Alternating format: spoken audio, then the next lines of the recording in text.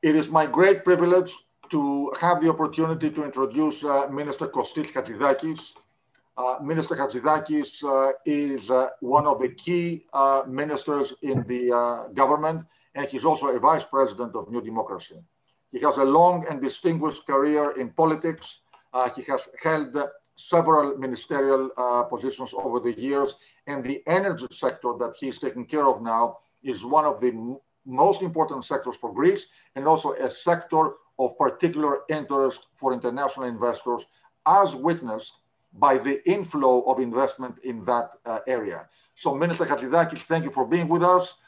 Please, the floor is yours. Thank you. Ladies and gentlemen, the basic priority of this new Greek government, the Kyriakos Mitsotakis government, is to convey everywhere the message that Greece has become a business-friendly country. And this holds true for all sectors of the economy, including, of course, the energy sector. As regards especially energy, we focus on two specific priorities. First of all, market liberalization where needed, particularly in the electricity sector. And secondly, promoting privatizations. At the same time, it is obvious that we cannot overlook two additional parameters as we are shaping our energy policy. The first one is the geostrategic position of our country in the map, especially when it comes to natural gas. The second is the green transition, in line with the European Union's priority to drastically reduce greenhouse gas emissions by 2030 and make its economy climate neutral by 2050. Towards this end, we aim to make the best use of the new European financing tools, mainly the Recovery and Resilience Fund. We are proud to hear, and I would like to underline that, from the European Commission, that our Recovery and Resilience Plan is one of the most ambitious they have seen so far. And we are also encouraged to see the strong private sector interest that has been expressed for the utilization of the loan instruments offered by the Recovery and Resilience Fund.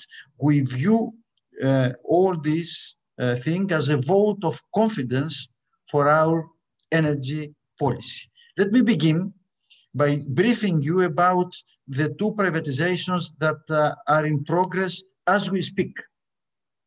The privatization of our electricity distribution system operator, HEDNO, or DDE in Greek, which forms part of our strategy for the modernization and digitization of our electricity system.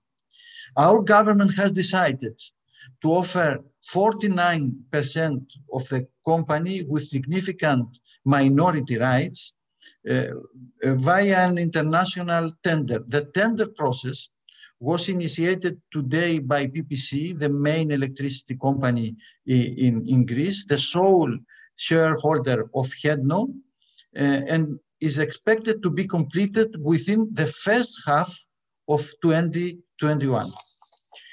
Apart from this privatization, another major effort is the one concerning the assets of the country's largest nickel producer called LARCO.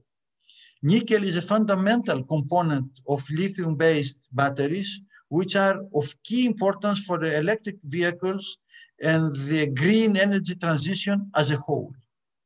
The initial non-binding express of interest is open until the 11th of January, and the whole process is expected to be completed by June 21.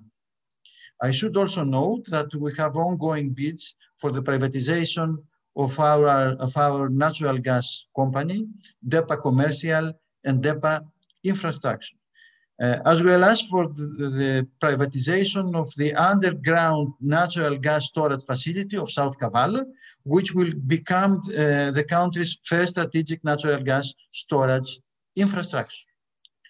And this leads me to the natural gas projects, which enhance Greece's geostrategic importance. Our country is becoming the most important transit hub for the transportation of alternative natural gas sources in southeastern Europe, thanks to the following initiatives. First, the start of the Trans-Adriatic Pipeline, TAP, operations through the Greek natural gas supply company, DEPA, allowing Greece to receive gas from Azerbaijan by the end of this year, in a few days. These deliveries will signal the beginning of the commercial operation of the EU's Southern Gas Corridor. Another major project is the Greek-Bulgarian natural gas pipeline called IGB, which is expected to start commercial operation by the third quarter of 2021. Furthermore, the liquefied natural gas regasification terminal of Alexandroupolis will open up a new gate for alternative gas sources to Southeast Europe, linking Alexandroupolis with IGB, the Greek-Bulgarian pipeline, and other interconnectors. This will extend the reach of flexible alternative LNG supplies all the way to Hungary and Austria. All these projects will help ensure the energy security of Greece and the EU and constitute, of course, a necessary stepping stone in the process of energy transition. Speaking about energy transition and the greening of our fuel mix, I would like to point out the following elements. First of all, at the heart of our plan is our commitment to shut down all lignite power plants until 2028 at the latest, with all plants currently in operation closing by 2023. This is not driven strictly by environmental criteria, but also by economic considerations. The electricity generated from lignite units is no longer economically viable in Greece. Our commitment is combined with an extended investment plan to guarantee a social and economic just transition for the regions affected by this change. The decommissioning of the lignite units is in mainland Greece, and the diesel burning units in the islands are the two main pillars of our decarbonization roadmap. In order to achieve this, we have presented a 5 billion euro master plan, which will be complemented by investment incentives. This total amount will include state money, funds from the Just Transition Fund and the Recovery Fund, as well as loans from the European Investment Bank. The decarbonization process entails many business opportunities. Some examples of this is the collaboration of the Greek state with Volkswagen in order to turn Astipalea into a green and sustainable island, as well as the deals of PPC, our electricity, the main electricity company, with foreign energy companies like RWE of Germany and EDP of Portugal to accelerate its foray in renewable energy. The transition of the lignite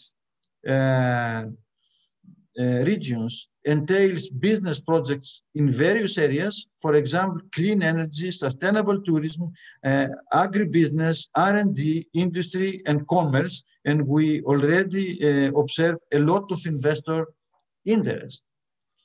The same holds true for the renewable energy sector, and this makes us confident that we will achieve the ambitious targets we have set to increase the penetration of renewable energy sources in our energy mix to 35% by 2030, up from approximately 18% today.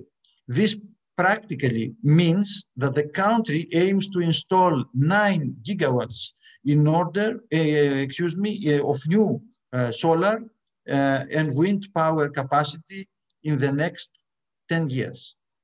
It is indeed very satisfying to see the significant investment interest in renewables, especially in innovative projects that include hybrid production units, energy storage, offshore wind, and even hydrogen. We are currently working on creating the necessary legislative framework to support such investments according to the international best practices. I should also mention that one of our main priorities is the increase of energy efficiency. Towards this direction, we are currently implementing the most ambitious initiative for energy saving in homes, which has been met by very strong demand from the public.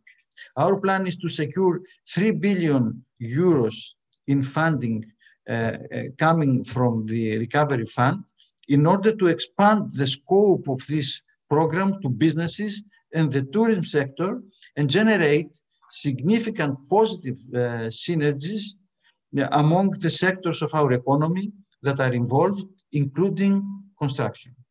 These initiatives also help support the digitization of the Greek energy grid, since we provide incentives for investments in smart building technologies. Finally, another area of major growth potential is electrical mobility, for which we introduced Greece's first legislative framework. Our goal is to have 1 in 3 new vehicles powered by electricity in 2030.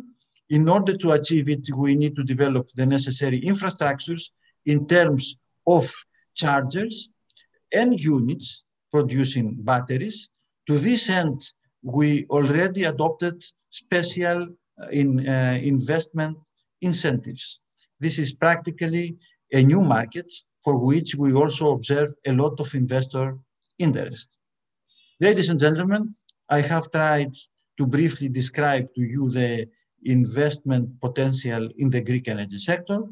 I believe that you are convinced that we have a clear strategy to make advantage not only the geostrategic position of our country, but also of the opportunities that exist in the new era of green transition. And I'm positive that in the coming years, we'll see our country attract a wide range of investments that will transform our economy and help us build a more sustainable future. Thank you very much.